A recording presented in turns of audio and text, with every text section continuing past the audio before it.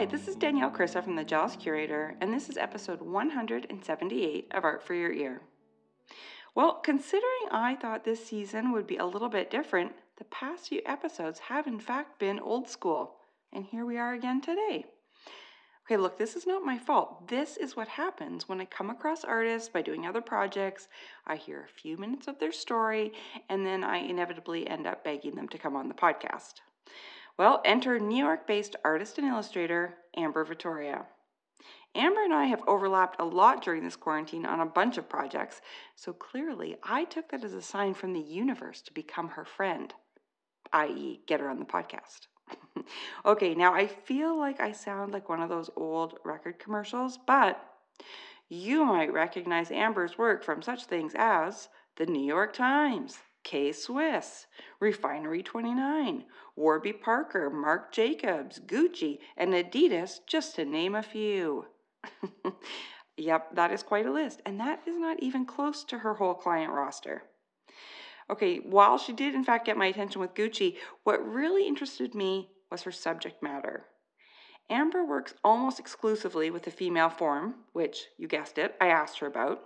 And spoiler alert, Amber worked in advertising at the beginning of her career and found that she just could not relate at all to the images of women that she was having to use all the time.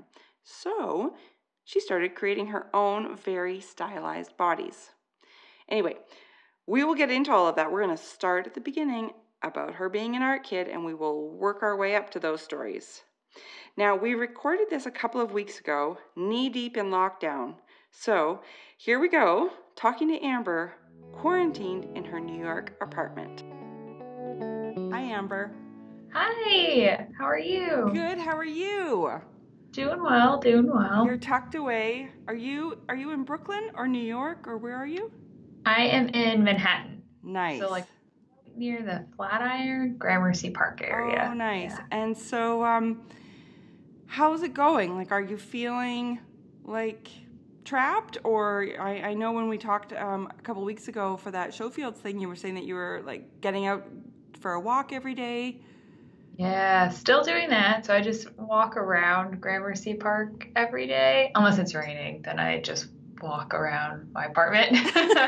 But this weekend I walked down into the East Village and back, which is the furthest I've been from my apartment in about 6 weeks. So that was wild. I was like, whoa, life exists outside of the 5-block radius from my home. What was it like? I heard that people were out in droves in New York, but I don't know if that was just like doctored photos or if that felt real.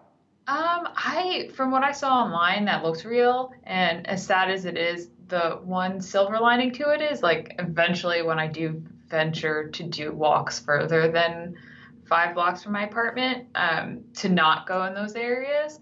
But the area that we live in, I guess, serendipitously is pretty commercial. So all the stores are closed, all the offices are closed, and there aren't too many apartment buildings. So it's not very residential. Oh, okay. So where I am, it's pretty empty. I mean, sadly, the sidewalks are smaller, so everyone has been wearing face masks, which is great, just because 6 feet is really tough unless you walk out into the street, which I'll do if I can, but right. Sometimes traffic and stuff. Yeah, but those are a few of my friends that live like on the west side and in Brooklyn were saying that it's a bit more difficult just because I feel like the residential population density is a bit more there. So. Right. Yeah, that's a good point. Yeah, it's funny because where I am, like we're in a tiny town and I can still go for a run and not see anybody. Oh, that's so nice. So it is really nice. And then it's like that not during a quarantine too. and so you just don't really realize. And then you see all these pictures and it's like, I used to live downtown Toronto, like right downtown. And my husband and I were saying that's where we lived when we first got married. We were like, wow, it would be so different if we were there. Yeah. Than compared to where we are now. So yeah, it's just interesting everybody's experience depending on where they are, right? Exactly. Yeah. Anywho, Corona. Okay, so basically, I love your work, and we did the Showfields thing together, and so I got to hear a little bit of your story, and I thought, ooh, come on the podcast and tell the whole story. So let's start at the beginning, and I want to hear where you grew up and if you were an artsy kid. Yeah, so I grew up an hour and a half north of New York City in a town called Paterson, New York. Mm-hmm. And that area is definitely a bit more rural. I would say if you go north, for those not familiar with the layout of New York State, if you go north of Manhattan County, there's Westchester County, and then above that is Putnam County, and that's where I grew up. I feel like Westchester is a bit more suburban, and then Putnam County is where it becomes a bit more rural. So I loved playing outside, and I loved drawing and painting, and that was just something that I always enjoyed doing. And I was really fortunate that my parents picked up on that at a pretty young age. So they asked me, they're like, "Oh, do you want to take like art classes outside of school?" And I was like, "Yeah, let's do it." So I took like a lot of like fun, like I guess I was like at a recreation center now that I'm thinking back on it, and like just like fun like life drawing classes and like classes about color for like kids like That's 7-year-olds. so great. Yeah, that's awesome.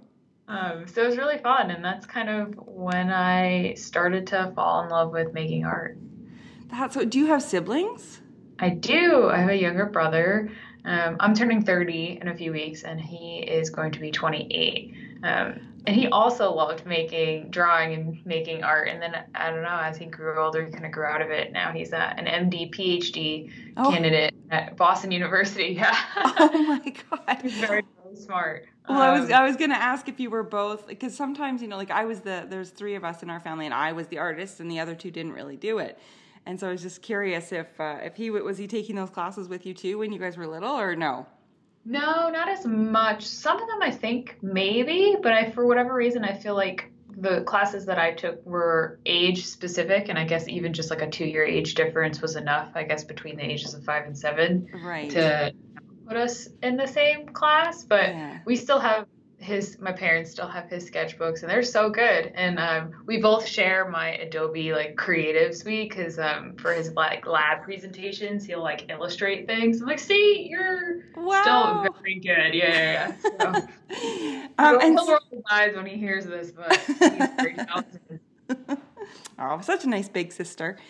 And so when you were living there, were you always like, ooh, I'd like to live in New York? Was that like a thing that you wanted to do when you grew up? Yeah, so initially, I probably didn't start going to the city with my parents until I was like a little older. The nice thing, it was really close. Yeah. You could just train, and there's like an hour and a half, 2-hour train ride to get down to the city.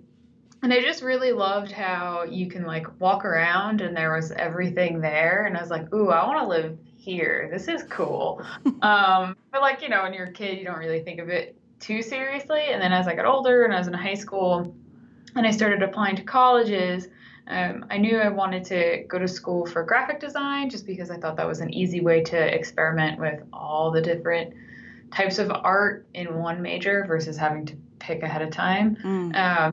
So there weren't really too many schools that like aligned with like, like budgeting and like wanting to be a designer and having that type of a program.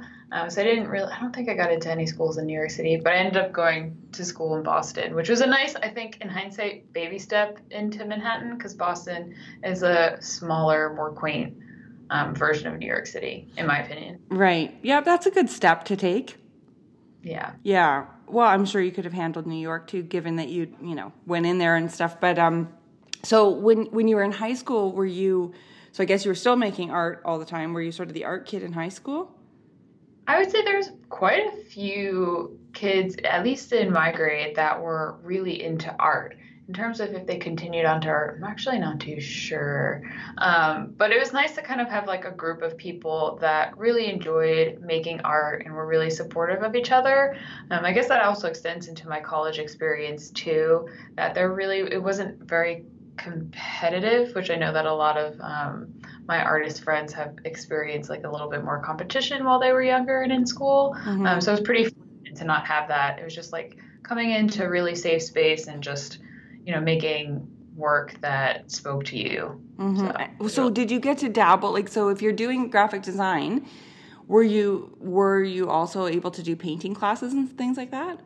Yeah. So I didn't really learn what design was until towards the end of high school. So all of my classes were drawing and painting. And was there, I feel like, I don't know if our high school had like any sort of sculpture class, but into college, the first 2 years were very heavily fine art based, which is why I think I netted out to be an illustrator as an adult now that I've got some time from college. So the first 2 years of school and college were all fine art. So it was drawing, painting, sculpture, and printmaking. And then the last 2 years were where we started to have design concepts and thinking kind of introduced into our curriculum. So a lot of us were very illustrative designers, which I thought was really great. The fact that we could really experiment with all these like different types of mediums and then not really have to decide one for our major just because design allowed you to play with all of them to tell a story. That's really cool. So could you split, because there's some programs like that where you have like 2 years of foundation and then the last 2 years you either go the fine art route or the design route, or did everybody go the design way? Oh, so the majors then were painting, sculpture, and graphic design, and then you can minor in photography and printmaking. And now I feel like they made printmaking a major, which is awesome. The printmaking studio at BU was, I guess, is incredible. Yeah. It was really nice, and the fact that like even if you were a painting major, like you could easily take design classes or easily take printmaking classes, and if you were a designer, you can easily take sculpture and painting classes. My senior thesis, actually, I'm surprised my professors entertained this idea, were like all sculptural thesis. So, and I was a design major, so it was really nice. It was really nice to just kind of have the freedom to experiment and play. Okay, what school was this? Boston University's College of Fine Arts. It sounds like a freaking dream. It was really cool. The teachers were very chill because, like, you know, some programs are like, and at the time, like my design major was pretty much print based. I feel like web, interactive, and social media design. I mean, they were things professionally, but not so much taught in school yet, at least in our program. So it was very print based. So it was really nice to not have to stick to like making a book or like doing like a grid system for like a novel or for a magazine. Even though we did those as assignments, like it was really nice that our thesis didn't really have to stick to that type of a structure as a designer. Well, what were your sculptures? What did you make them out of? They were there. I have to find a photo. They're probably at my parents' house. Not the sculptures; those are sadly long gone because they were quite big. So in school, I feel like a lot of students graduating, you know, you kind of have your whole life planned out where it's like you go to elementary school, middle school, high school, and then college. And then depending on your major, you might move on to studies beyond that. But for me, the end of undergrad was kind of like the end of everything that had been kind of scripted for me. So I was very afraid of that. Yeah. And I feel like that reflected in a lot of my work. So for my thesis, they were like very large sculptures made out of like wire, which is like a wire body, then like a paper mache like shell, and then on top of that it was like faux fur. And the idea is that they're very like abstracted shapes, which if you look at my work now, they're similar in shape.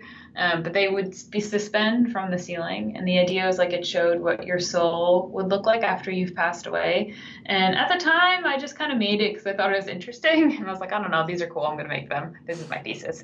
And now that I've been out of school for about, a little over 8 years now, I definitely think that has a direct parallel to that fear of like what the unknown was for me.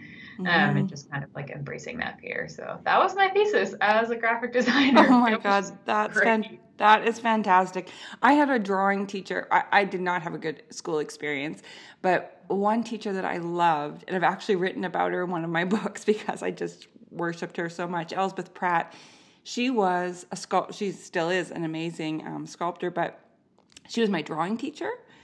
And she basically said to us, like, I don't care what you do, like, we can consider anything drawing. And so people were doing sculpture and doing all sorts of stuff, but you just had to present your plans as a drawing, and then you could do whatever you wanted. And she was so great because she just really let you be free. And it sounds like, the same kind of experience, which is so, so great. Yeah, and that was like that actually reminds me of my drawing teacher. Her name is Dana Frankfurt. She's a painter. One day when I live in a bigger apartment, I'm gonna buy one of her paintings. But she was very similar. It reminded me of your experience. Like she would just like let us draw in like whatever we wanted to draw, and then she would like come over and like flip our drawings upside down and have us draw. And she was just like, the idea is like nothing is precious. You're just making what you see and making what you feel, and like that's the most important thing. Oh, So yeah. it's really fun to have teachers like that, just because I feel like that teaches you more than like learning how to draw a skeleton accurately Yeah, or a yeah. skull accurately, which I had zero interest in and was quite horrible at. I know, me too. Um, okay, so, well, do you still do sculpture now? I've collaborated with like a few like 3D sculpture studios to kind of translate my illustrations into like printed pieces. Oh, okay. I was actually, ironically that you say that, I was thinking of like looking at some like self drawing clay just to experiment with. Yes, I just Because, bought some. It's still oh, how sitting. is it? I don't know because it's in the Okay. box. It's just You have to sitting. let me know. I'm like looking up reviews. I'm like, none of these are helpful. Yeah. Well, I went to my local art store. I love them. They're so helpful. And I was like, I am obsessed with other people's ceramics, Yes, but I don't same. have access to a kiln and blah blah blah. And so they said, well, there's this really great self-drying clay that you could try. And so I've done one thing with it, but I lined a sea urchin. I bought these really beautiful pink delicate sea urchins when I was in Hawaii. And so I was afraid, I glued them into this mixed media piece, and I was afraid, I mean, they're so fragile. So I lined the inside of them with the clay so that they're just Smart. more substantial. That's all I've done so far.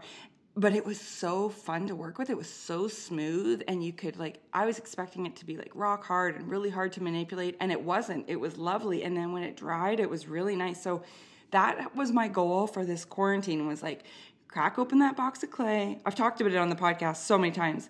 I still haven't done it. What? I don't know why.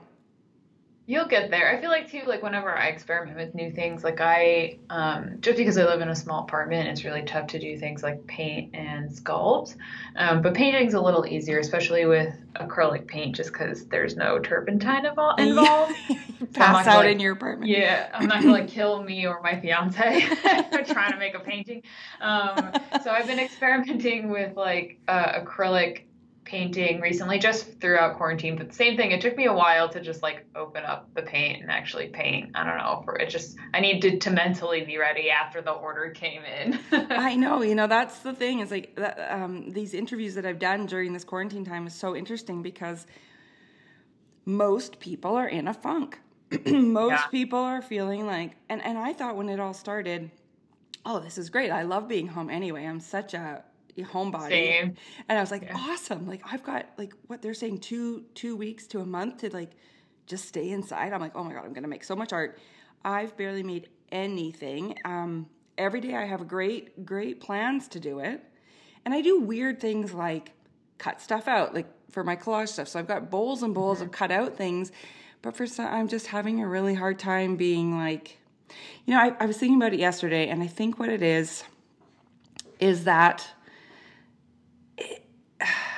and this is so bad because I tell everybody else to keep making art through this, but I feel like, what's the point? Like, it feels like the world is going to hell in a handbasket.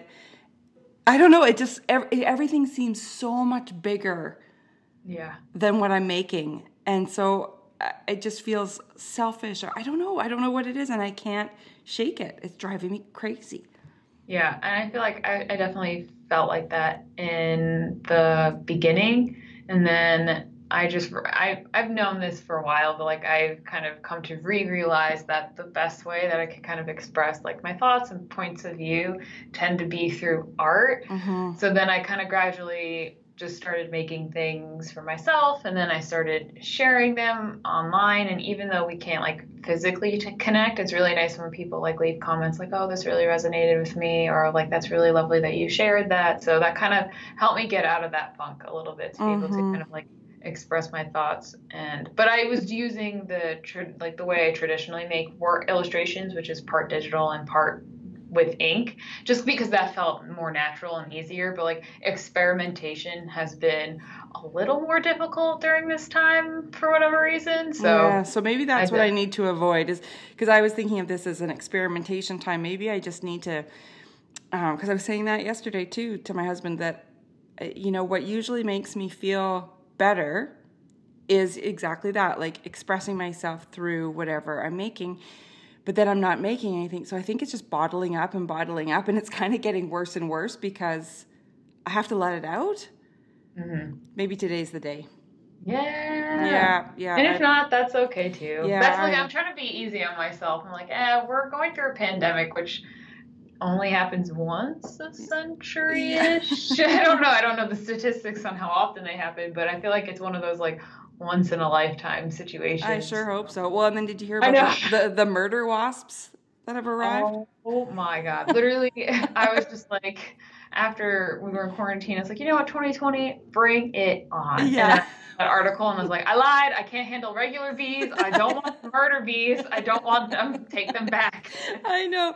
My friend Trey posted on Facebook, like, oh, murder wasps have arrived. And I just commented, cool. Like, what? Yeah. Yeah. Okay, sure. Bring on the murder wasps. Like, what are you talking about? I was like, I thought it was supposed to be locusts. Why are there murder? That's what I thought they were at first when I saw the photo, and I stupidly read the article to see like the stinging feels like. Oh God! But at first, I don't know the proper name of the bugs, but in upstate New York, not upstate, downstate New York, but north of Manhattan, people that live in Albany would get mad at me if I said upstate.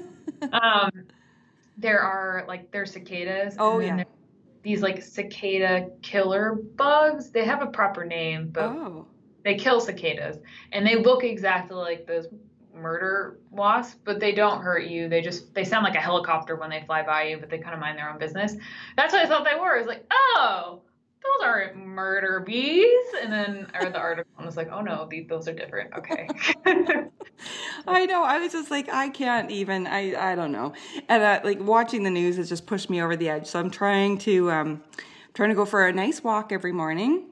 Smart. Everything around here is just exploding. And so I went for a walk yesterday and I stopped purposely and smelled every flower. So I smelled some lilacs and I smelled some apple blossoms and some cherry blossoms. And I was like, okay, back to good. So I'm feeling a lot better today. I think I might have to do that, again, like religiously, is the smelling of the flowers. That would make your allergies go crazy though. I still do it. I take my allergy medicine every morning, and I've had pretty bad seasonal allergies my whole life, so I'm pretty good at maintaining them. Yeah. And then wearing the face mask. Ironically, I'll wear face masks around this time of year anyway. Oh, okay. So that plus the sunglasses kind of help. So I could smell it, and I'll still smell it through the face mask, but it's not pollen all up in my nose. Right. So Yeah, that's so good. I'm still asking for it, but yeah. I love it. Well, I stuck my nose into a blossom, and I was like, oh my God, what if there's a killer wasp in there? Oh no! Where are they? Where they're located in Washington State? Yeah, there's something about them sneaking up into Canada. Yeah, I'm just above Washington State. And I live in the main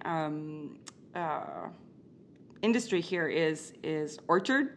So we are completely surrounded by, we have a wine vineyard below us and to the side of us, and then an apple orchard on the other side, and then in front of us is a peach and cherry orchard. Oh, that sounds so nice. It's really beautiful. It would kill you with your allergies. It's really, really beautiful. But and the people that live beside us have beehives, and so there's bees everywhere, and we have a big garden, and we make sure that we don't mow the dandelions, we take care of the bees, we're but then I'm like, am I inviting a murder wasp into my life? Hopefully not. I think they're trying to get rid of them somehow. Yeah. I hope they do. I know. Quite terrifying. I know. It's just so at this stage comical, because it's I don't even know. I don't even know, 2020, what you are thinking you're doing. But anyway, okay, so you go to school. You graduate from school. So you're in Boston. What did you do when you finished school? So I graduated and then I moved home. My parents were really nice to let me move back home for a while. So that's like, 2-ish hours north of New York City. And I started finding, you trying to apply for jobs, like any type of graphic design job. And while I was like my senior and junior year of college, into after I graduated, I was doing like a lot of freelance projects. And a lot of them I just found on Craigslist because that's the only place that I could really think of to look for just like one-off projects. And some of them were illustrative, and then some of them were design based. And that's kind of where I started to realize that I wanted to illustrate more seriously. But I still applied for full-time design jobs just because like that was what I went to school for and I did love it. But this whole idea of illustrating started to creep up right at the end of college and then into the beginning of adulthood post school. And that was really nice to be able to do that and be at home. That's definitely a privilege that I thank my parents for every day. And I would say about 6 months after I graduated, I found my first full-time design job, and I was a web designer at Victoria's Secret. Oh. So yeah, which definitely, yeah, we'll get into how that's impacted my work. Yeah. But yeah, I mean, the nice thing was like the office itself wasn't too far from Grand Central, so I commuted from home every day. So it was like about 2 hours in, 2 hours home every day, which was tiring, but there have been people that do that for longer than I've been alive. And Yeah. so that kind of put it in perspective. I remember I did it for like, it was like 2 months into it. I did it for about 7, 8 months total before I moved into the city. Okay. And I was like, oh my God. And I remember this one gentleman would sit like across from me every day and he was like, yeah, I've been doing this for 35 years. How old are you? 23? Yeah, okay. And I was like, oh my God, 35 years of computing. So that definitely put it in perspective. But Yeah, then like how many years of his life? If you added up all that commuting, what is he? Yeah, yeah. I don't know how people do it. I feel like some people, though, like I would notice, like they would commute in early in the morning, but then they would hop on an earlier train back home and just like work 2 hours on the train. So there are Right. definitely jobs that are more flexible, but it was that balance of like wanting to live in a little more space and like raise your kids where they can like play in a lawn and have space to like bike ride and run around. But still, most of the jobs are in New York City, so that's kind of the Yeah. area I grew up in. But yeah, so I was at Victoria's Secret for about a year and a half, and everyone there is really lovely. That was like my first experience of like learning how to work with a bigger team and just like how to communicate with people like on a very fast-paced type of a job. And I was definitely the youngest by a lot, and they were all very like they all ended up becoming like some form of like a mentor and like really nurtured and like encouraged me eventually when I left to like leave, which was really nice because like I was at Victoria's Secret and it was nice to work on one brand and kind of like sink my teeth in it, but I started to get a little antsy and I knew that I wanted to work for myself eventually. I really liked illustrating, but I didn't know if that would be a thing. But I knew that I wanted to be my own boss one day, and that a skill that I didn't have at the time was to work on multiple brands at once and really learning how to kind of like switch gears between projects, just because Victoria's Secret was all the same brand, all the same messaging and aesthetic. So that's when I started to look for jobs at agencies. And when I left Victoria's Secret, they're just like, "Oh, you're young, so it's good. It's a good skill for you to have, and you're young, so you'll be able to handle it." And I was like, "Wait, what?" And they're like, if you ever want to come back, there's always a spot for you, which was really nice. So I found a design job at an agency called VaynerMedia. At the time, they did predominantly social media advertising. Now they do, I think, like social media, television, and other types of media. And there was a designer for a little bit, and then I became an art director, and I was there for about 2.5 years. And that's really where I learned so many things. I met my fiance there, which was really great. And I learned how to work on more than one brand which was super important, especially for what I do now. Just be able to switch gears pretty easily. So I was really fortunate to have learned that there. And then also how to use social media to share the work that I make. So that's what I learned there. But as my friends at Victoria's Secret said, that the hours got a little tough. I feel like any agency or agency like role, you have to be you have to be pretty flexible with your personal life and your boundaries. And in the beginning, it was fine. I was like, oh, this is great. This is new. I'm loving it. I'm flexible. And by the end, I was like, okay, I'm over this. Yeah. I want to like, I would be like, how do I feel well? And it's like, oh, because you haven't eaten all day, or oh, you haven't gone to the bathroom yet because you haven't gotten up from your computer, and like that's just not healthy. Yeah. Anyway, slice it. So, I did that for years. I worked in agencies for years and years, and same thing. Like, at least you had your boyfriend, now fiance, there, because that was the same with me. I met my husband at work, and then we just traveled together as a little team, and we worked at all these agencies together. And at least when you're working till 4 a.m, I was hanging out with him, and everybody at the agencies where I worked were our age, and so they became your friends. So it became your social life, right? But then I was like, yeah, same thing. I was like, oh, why am I chronically ill? Yeah, all the time. Yeah. I was like, why am I always sick? I never used to get sick. Why am I sick all the time? Yeah. I know. It's like, I don't think 90 hours a week is normal. Yeah, it was just, I mean, I have so many good memories of it, but at the same time, I was like, this is not sustainable. Like, I remember we'd moved from Toronto to Vancouver, and I was a creative director at an agency and of online design, and we were trying to get pregnant. And we tried a couple of times, nothing happened. And I was working on a huge project for Nintendo, and I don't know, I was just having panic attacks, but I didn't know what a panic attack was. I didn't know what they were. So I was like, couldn't catch my breath. I would felt like I was having a heart attack. And I was like, terrifying. Yeah. And I was like, I need to get out of here immediately. And so we went for a walk, because again, we still work together. So we went for a walk, went and got some air, went and got a Frappuccino, and sat outside of a Starbucks, and I was sobbing. I couldn't catch my breath. And Greg was like, okay, let's try one more month to get pregnant, because we get a year mat leave if you're working somewhere, right? So he said, let's try one more month. If we don't get pregnant, quit, and we will, because this is, and we'll figure it out. And if you do get pregnant, stay, because we'll get the mat leave. And I was like, oh, okay. And I got pregnant. And I was like, okay, I guess I'm staying here. So I stayed, but I knew there was an end date. You know what I mean? I think that always helps. Yeah, I think that's the problem with this pandemic, is nobody knows the end date. But I knew the end date, and so I was like totally fine after that. But I knew I left advertising after that. After Charlie was born, I just never went back. I started freelancing. I mean, that's makes perfect sense. And I feel like, the end date definitely helps. Because, when I was at Vayner, definitely got to a point where I'm like, I am so unhappy. And, Dave, he said that. He's like, yeah, you're, I was just, irritable, and I would take it out on everybody.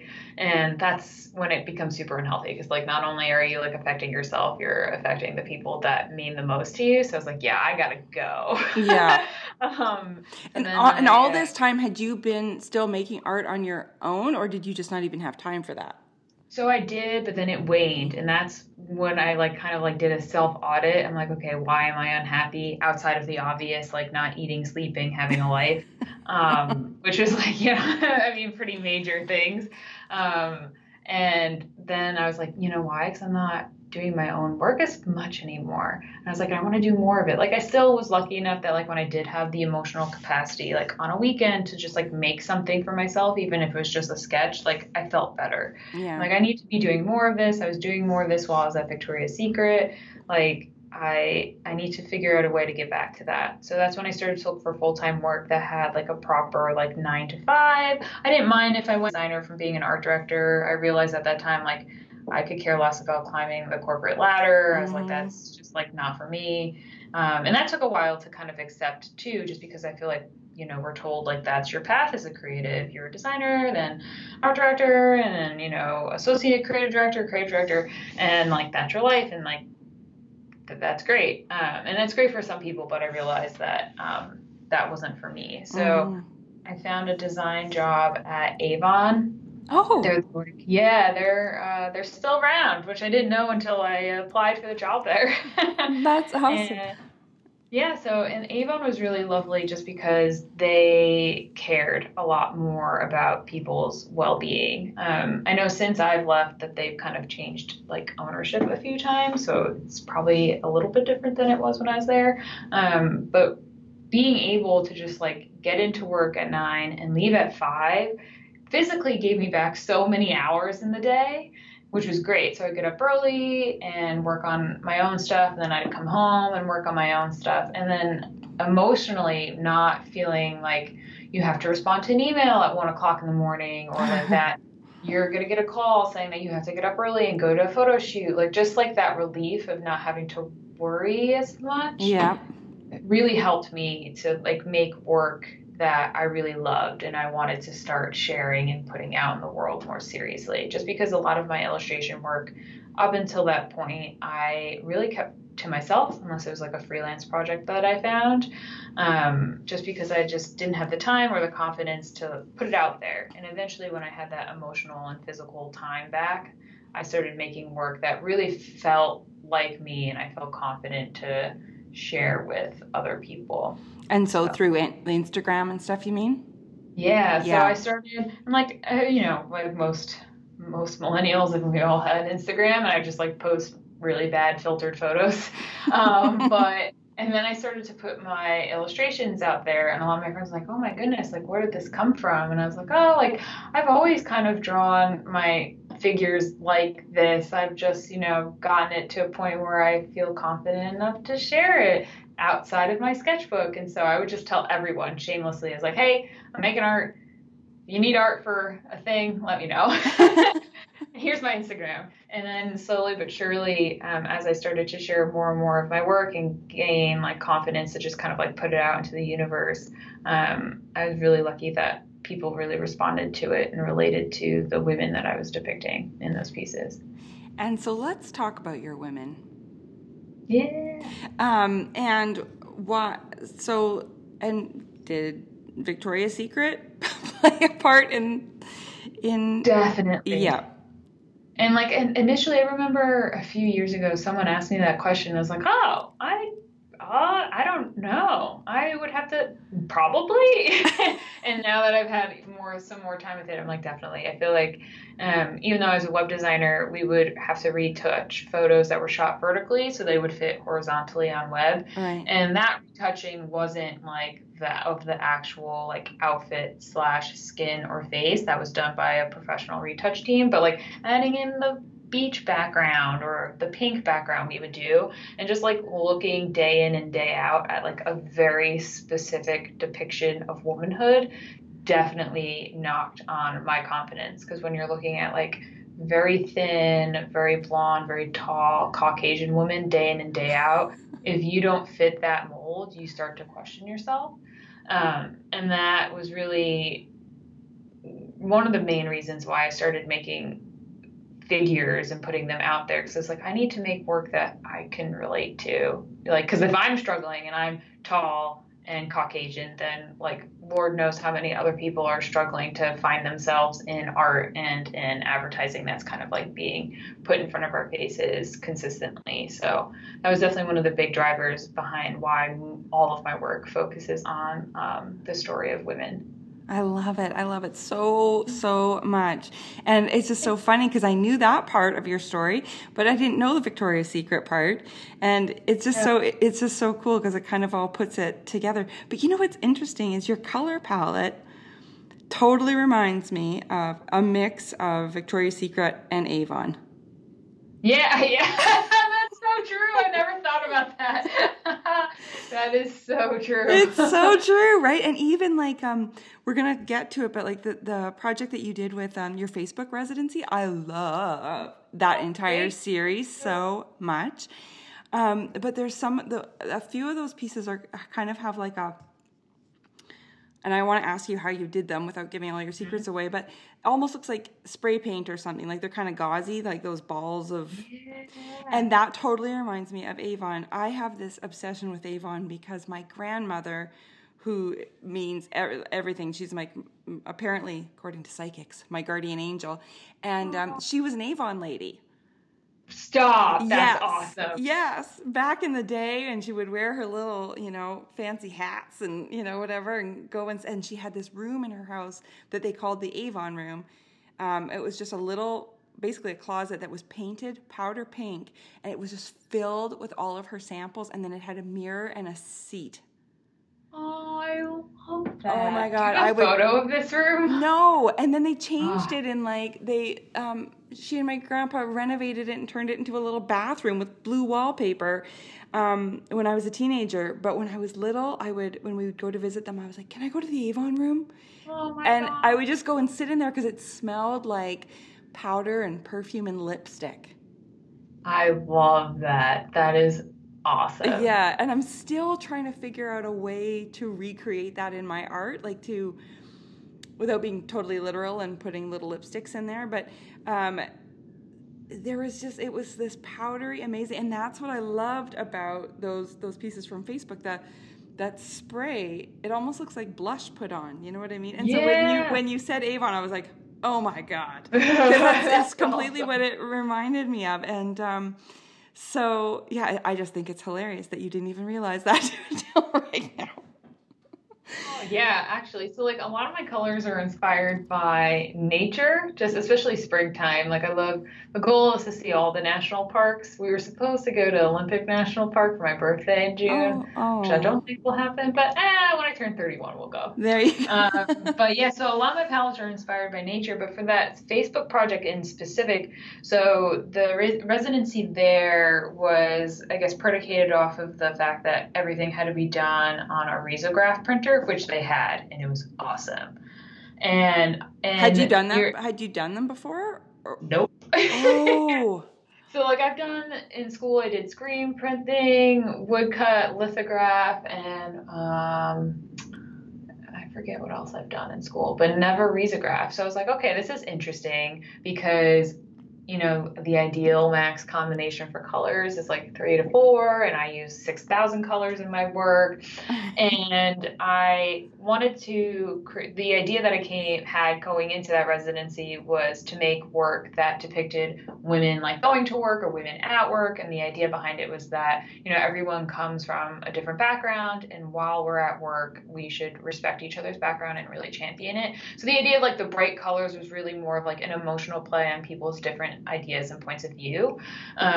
So the kind of blushy shapes came from, I did a few drawings 2 years ago, and I accidentally had my brush in Photoshop set to soft and not hard edged. And I just made a stroke, and I was like, ooh, that's cool. And so I started to play with that, and every so often that will appear in my work. That tends to kind of appear in the fall, winter time because it's cold outside, and they kind of remind me of fuzzy, warm coats. So when I was at Facebook, it was February, and it was still cold, and that I thought was an interesting way to play with 2 or 3 colors and still create a form that felt appropriate for the workplace where they're fully clothed, because a lot of my work sometimes features women that don't have a full outfit on. So I wanted to be cognizant of that as well, just because these are being hung around in office. And so that's really where I started to play with those brushes. So really all it is you take the Photoshop brush and you set it to the softest setting, and then you just make very large gestural strokes.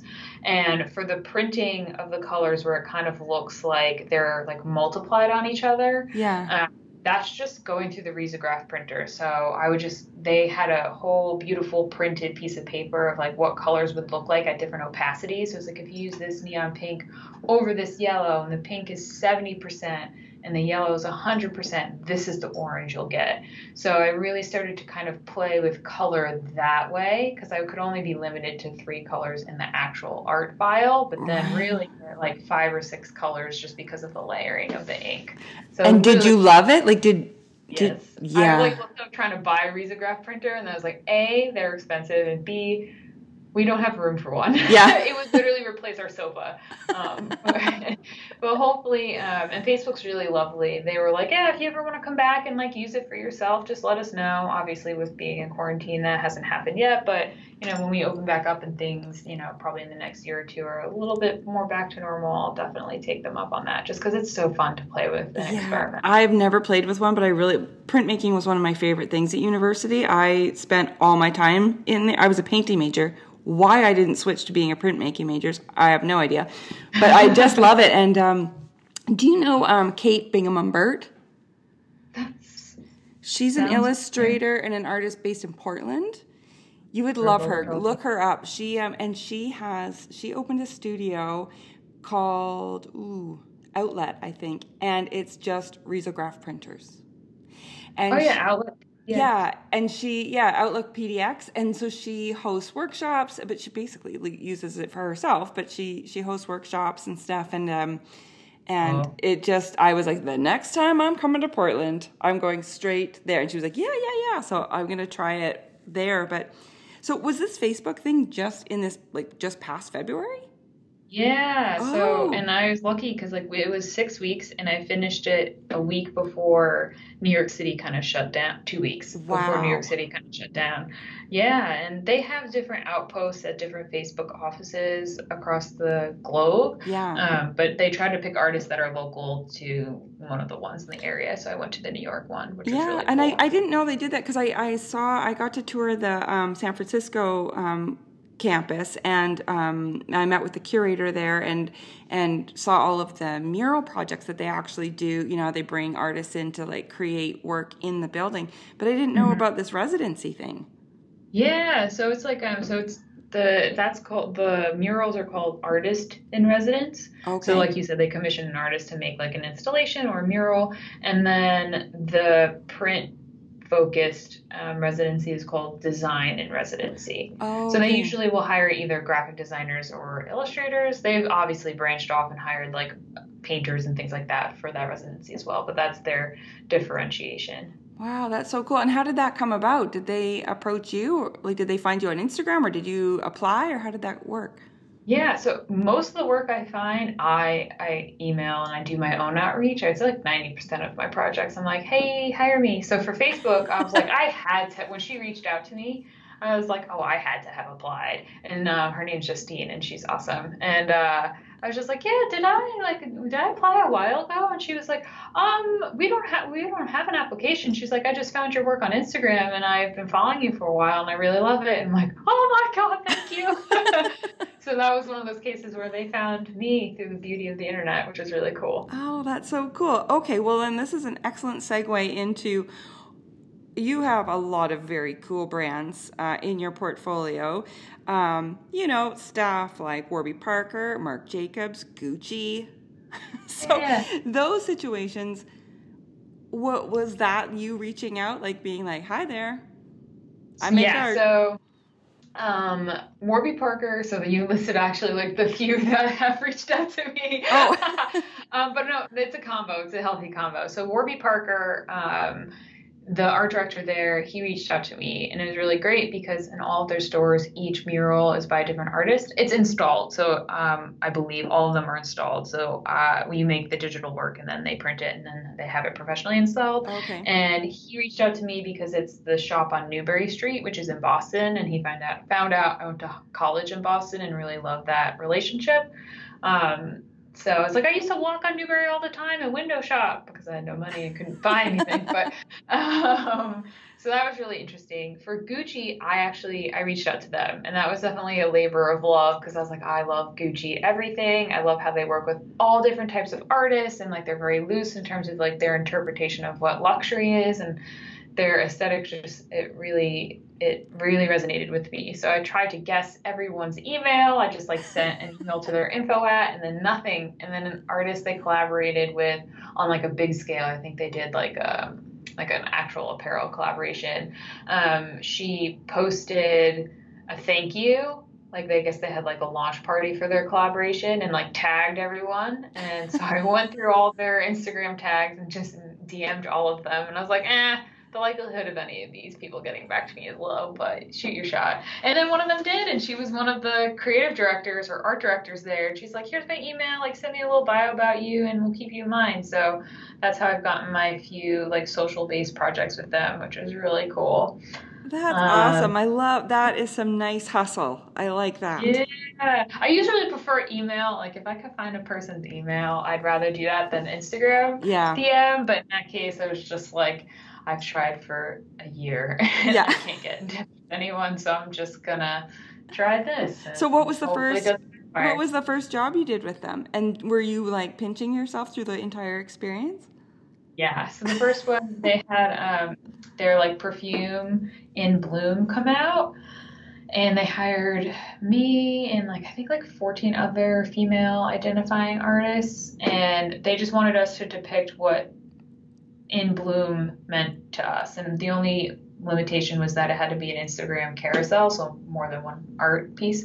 And that was really fun just because I took each of the scents and like made a portrait, and then I put all my sketches together to kind of like collage my thought process that led to those portraits. And it was just really nice to kind of show the process of making art as kind of like a flower blooming. Oh, that's And beautiful. it was really, so when it went on their Instagram page, I was like, oh my God. All my friends like texted me screenshots. They're like, your artwork is on Gucci. Did you know that? I'm like, well, yeah, I knew. But I was like, well, it's cool, right?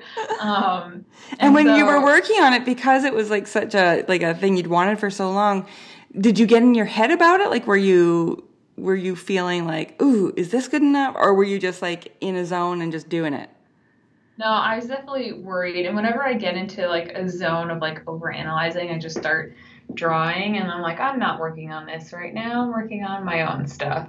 And then usually that kind of helps me get into a place where it's like, okay, this is working. I'm Yeah. actually working on a pretty cool project right now. I'm not too sure when it'll come out, but in the beginning, I was like, struggling. And luckily, it's a long project, so you could have time built into struggle. But just now, it's starting to get to a point where it's like, oh, I'm just making stuff for myself, and now it feels like it's working more. So I try to do that. I try to trick my brain a little Yeah. bit. That's good. And that's such good advice because I find that, for years before I realized that, everyone gets blocked, I thought when I got blocked, it meant I wasn't good enough to be an artist. I didn't realize that everyone gets blocked. And one of the huge insights that came when I wrote my first book, Creative Block, and interviewed all these professional artists about how they deal with it, a bunch of them said, I build in time to be Yep. stuck.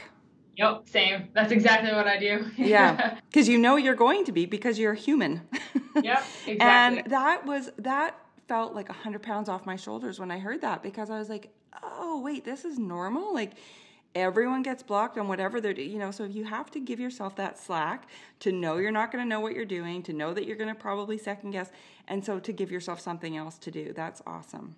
Yeah, and even for like shorter projects that have like a fast turnaround, like editorial, in that case, like sometimes you're just making something and it has to go live in 2 days, and you just have to kind of give yourself the permission to be like, not everything I make is going to be the best work as long as it, serves the brief and like is delivered on time. Like, James Victoria, he always says done is better than perfect.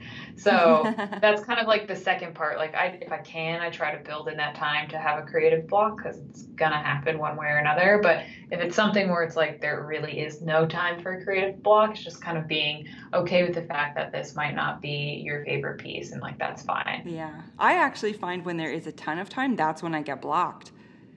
Like what, Ah, that's like, interesting. yeah, like if I have Yeah. a project where it's like, okay, like, you've got a show opening in 6 months, make a body of work for this show. And it's like, you've got all this time, and it allows me to second guess myself 12 zillion times, because it's like, if you've got Yeah, something that's short, like you true. don't have time. It's like, okay, well, I've just got to figure this out and make it.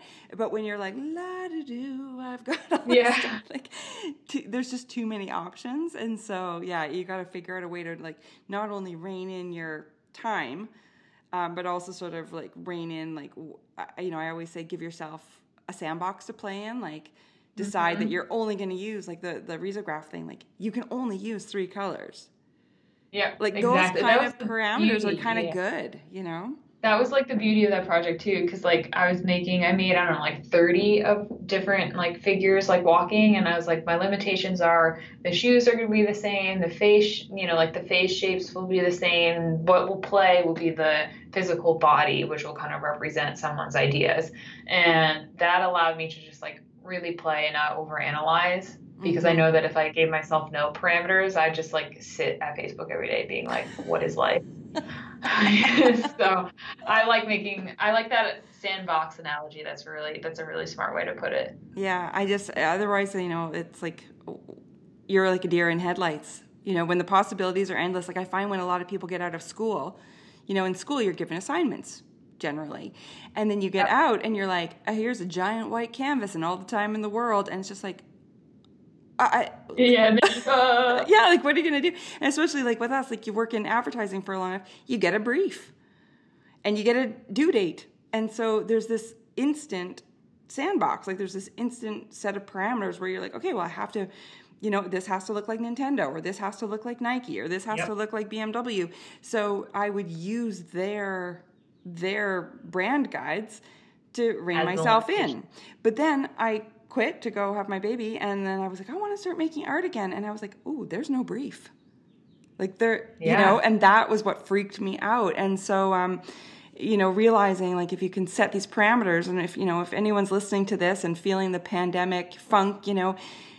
and maybe I should take my own advice and do this today, but like, I always say like, pick those three colors, or decide exactly like you said, like the feet are always going to be the same, or like give yourself those Yep. rules, and then you've got somewhere to start, because otherwise, where do you even start, Hmm.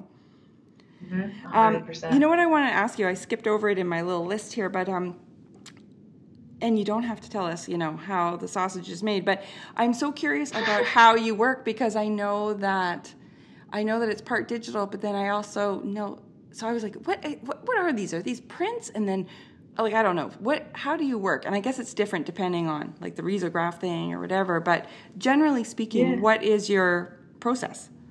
Yeah, so a lot of people ask me this, and I feel like I stumbled on this process just because I grew up right at the beginning of everything being digital. So when I was little, like we didn't have a computer in our homes until like I was like maybe like 10. So going from zero-ish technology to 10 devices per person, I feel like it felt most natural to have my process be part digital and part analog.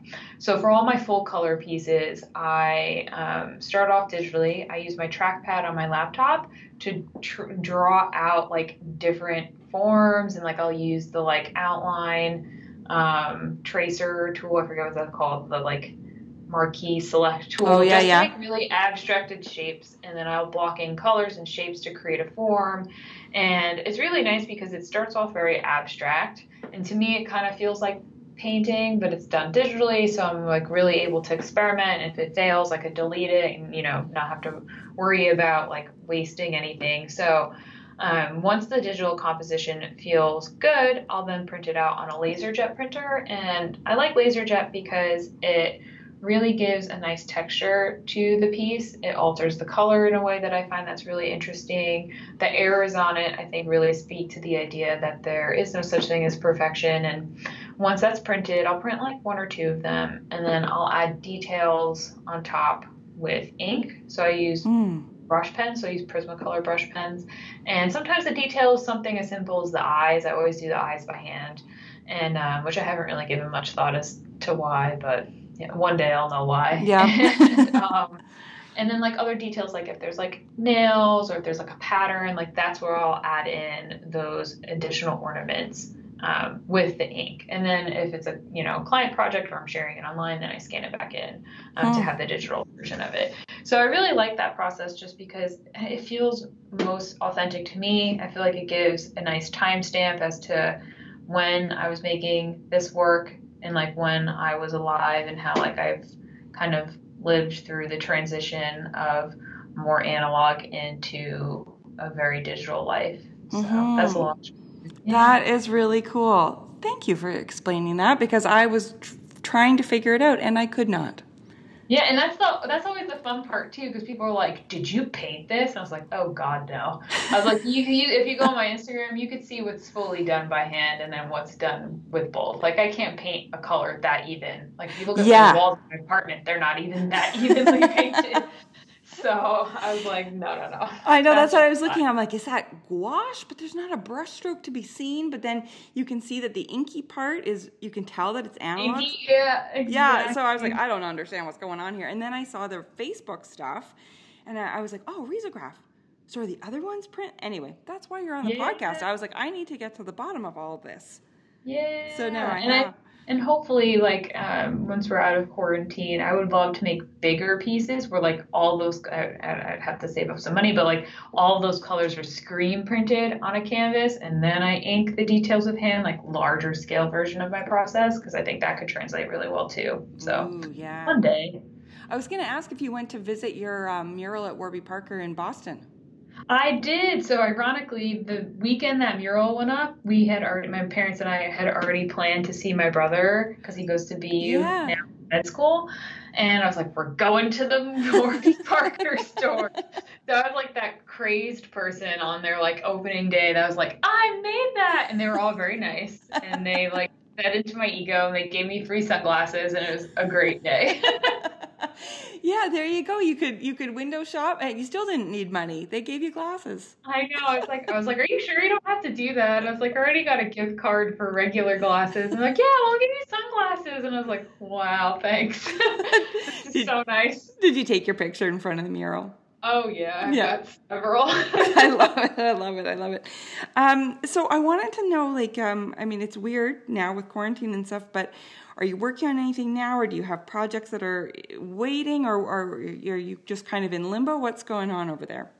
I definitely say a little bit more of limbo. I had a lot of like travel based projects get canceled, rightfully so. So that kind of threw me into a loop. And then like a lot of bigger projects either just got put on hold or got dropped. So that was definitely tough. So in the beginning, I pivoted to just selling the work that I did have and like promoting my print shop. I luckily had a Happy Socks sock collaboration come out that was planned to come out already, so I kind of leaned into selling those. And I also had a Skillshare class that came out a week and a half ago, 2 weeks ago now. Oh, That was good. also pre-planned. So that was really serendipitous to kind of have these like additional revenue streams kind of help support the losses that I took from just everything being canceled. And then being able to do like smaller, either like one off social media projects or editorial projects have been really helpful as well. And then that one bigger project that I've been working on for the last few months, it's not gonna be, it probably won't be out for a while. So I'll circle back with you when it comes out. But that has been Okay. really helpful too, to be able to have that. But yeah, definitely I panicked. I was like, for the first like 3 or 4 weeks out of the last 7, I panicked. But luckily, for those that are listening that either work for themselves or have a small business in the United States, there's the payroll protection plan that you can apply for, and it counts for people that work for themselves, whether you have an LLC or you're just a independent contractor. And if you use it to pay yourself, you can get a lot of it forgiven. So that was very helpful to get that too. It Oh, took a lot of work to apply for it, but I had the time. So oh, that's good. What's it called? it's called the Payroll Protection Plan. It's PPP. Okay. And I applied through, you can apply through your local bank, or I just used PayPal. PayPal is one of the bigger ones that you could just apply online. Okay, that's Um, good to know. yeah, and like they re-upped the amount of money that they were giving out twice. I don't know if they'll do it again, but that just, it kind of was like a sigh of relief. We're like, okay, I can buy myself some time and like not worry too much about Yeah. trying to scramble to find work, especially where a lot of places are shut down. So Yeah, nice to have a little bit of relief. Like that's so the crazy thing about this, like just everybody experiencing this in different ways. And yeah, some people are, it's like we're really lucky in that my husband can keep working. He works for an ad agency in Toronto, so he's always been remote. So like that's awesome. yeah, so it's like he continues on, which is like phew, but like all my stuff got canceled. Yeah. Yeah, so it's such a weird time. You know what's so funny is you and I have overlapped so many A times. lot. recently. Yeah. So we both, the small talks thing with the Brooklyn Art Library. Yeah. I think I was on Tuesday and you were on Wednesday or something. And then I was on Wednesday. What was that? Like, I think I was on Wednesday. Yeah, That feels like a lifetime ago. I know, doesn't it? And then I just did a Skillshare class that comes out in June. I'll have to watch. Yeah, well, that one was crazy because I was in New York March 4th through 8th shooting that. Oh my God. And while I was there, we rented this place in Brooklyn to shoot it. So we're at this apartment shooting it, and the Skillshare team is getting notifications from their office saying, "Okay, starting."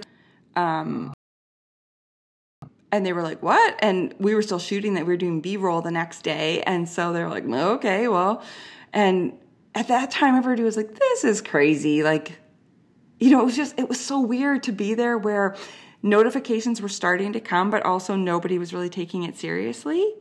I know. And like, I look back at that time, I'm like, Amber, you were so dumb. How did you not realize this was going to happen? I know, but everyone was so naive to it. And I remember thinking, I want to get the hell out of here.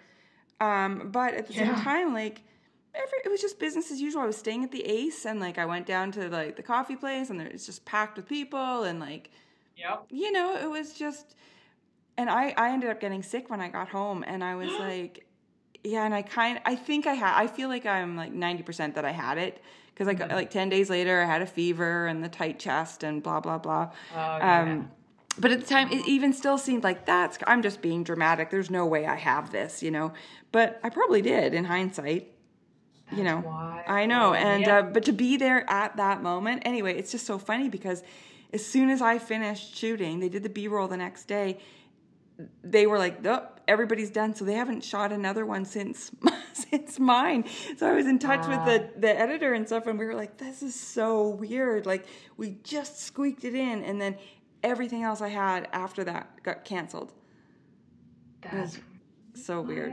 And then and then we had Showfield's overlap too, and then you were on the Showfield's list, and I was like, I feel like the universe is saying, you guys have to talk to each other. Yes, it made me so happy. I was like, ooh. And then Session like, oh, do you want to come on my podcast? I was like, yes, please.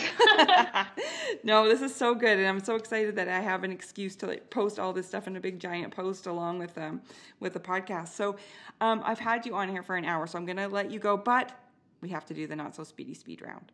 Yes. I'm excited for this. Okay. Are you ready? Yes. Okay. There's only 4 questions. It's pretty quick. Okay. Well, in theory. Okay. 1, coffee or tea? Coffee, for sure. Yeah. High fives. Coffee in the morning, tea at night. Okay. What kind of tea? I've been having green tea or ginger. Oh, nice. I like a mint tea, but when I'm having the tea, I'm always sad that it's not coffee. Yeah, same. But if I have coffee before bed, I won't go to sleep. I can drink an espresso at 10 and go to bed. Oh, I'm so jealous. I don't know. It's like my superpower. I don't know. It's pretty happy about it, actually. Okay, plants, because there's lots of plants in your work. Do you kill them or do they thrive? Usually they thrive. However, we've had a few like smaller trees, I guess, if you will, like taller plants, and for whatever reason, those have always eventually died. I think it's just because I would like buy them at like the Home Depot, not really check them out before I would like bring them home, and for whatever, either they were spiked or not. So I would say like to keep them alive for the most part. So it's like keeps alive asterisk. Like we have an orchid that just bloomed. We have an amaryllis plant that just bloomed. So I'm like, okay, like I'm not bad. Wow, that's impressive. Yeah, I'm not bad. That's what I'm gonna say. I just killed my jade plant of 8 years. Oh. I overwatered our jade plant. I think we had it like for a year or 2, and I was like, oh no, looking sad. Give it more water. And then it was like, no. I know, it's so counterintuitive. Oh, yes, I know. Yeah. Don't overwater. Just let it be. Root rot. Oh, yeah. What are you going to do? Exactly. Okay. This is a 2-parter. A, did you go to your high school prom? Yes. B, what did you wear? What did you... So my dress, I think my parents still have it. I'm like, it was cute, but I'm like, I don't know what I was thinking. It was like a light. It's gonna sound worse than it is, but it's not good. It was a strapless like light blue floor length dress with black lace on top. Oh, yeah. Yes. And then I brought so my neighbor Kelly, she and I grew up like next door to each other, and she ended up going to the private high school in town. So like everyone in our grade knew her, they just hadn't seen her in a long time.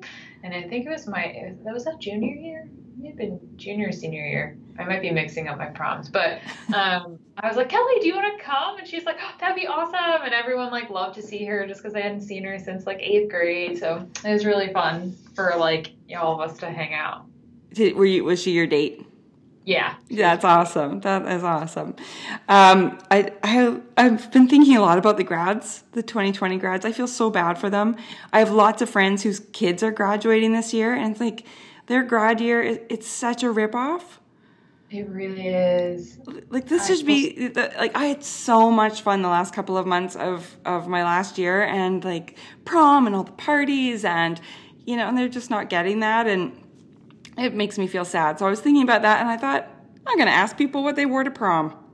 I love that. Yeah, I know, like, because like people have been saying to me, like, oh man, you turned 30 during the quarantine. And I'm like, yeah, but like, you get a birthday every year, and Yeah. like a milestone birthday, like 30, 40, 50, like that, those are going to come. But like, you don't really get to do the prom thing as an adult. Yeah, So, no kidding. Well, I was just I'm doing this project with a teacher in New Jersey. He's so awesome, and he was just talking to his seniors yesterday, and I guess they're going to try and do like a prom or a grad in August, like July or August, so that they still get something. So they're trying to make it happen, but hopefully they will. My son's graduating from middle school, and he could care less that there's no like.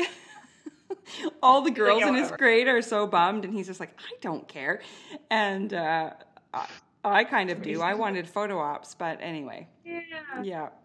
Anyway, hopefully he'll get a actual grad, and there won't be killer wasps or a pandemic. Okay, final question.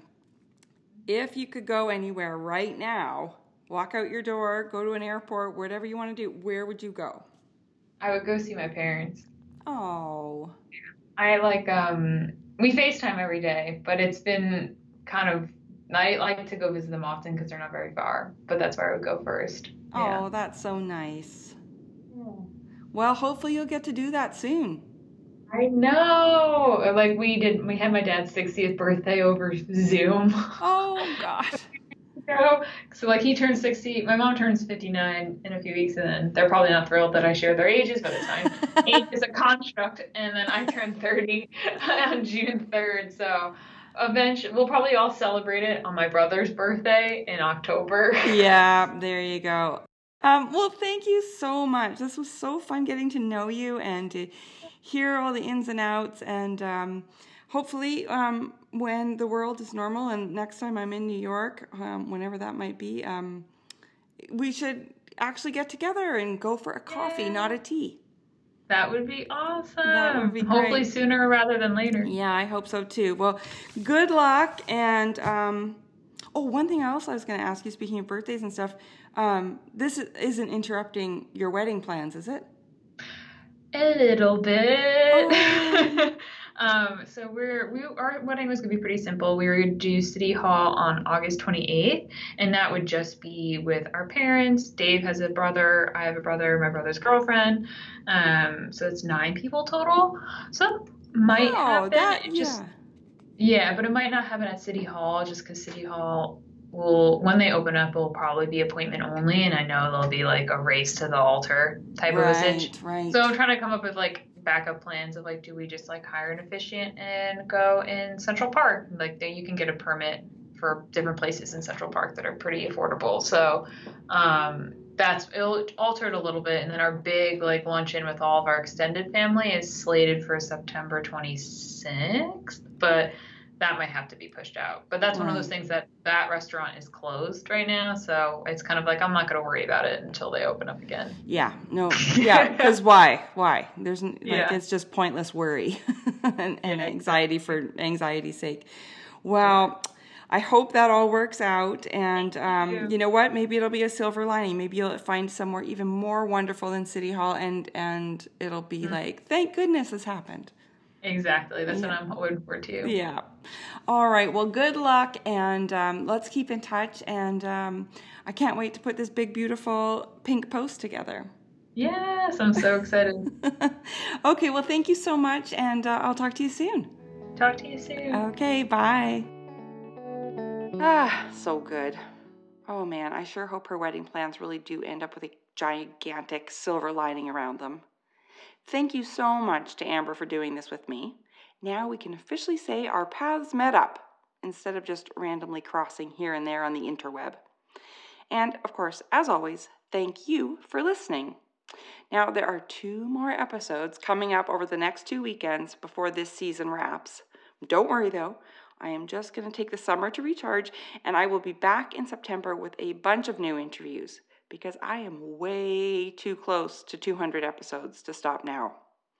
Anyway, all of that to say, there will be more art for your ear next weekend. See you then.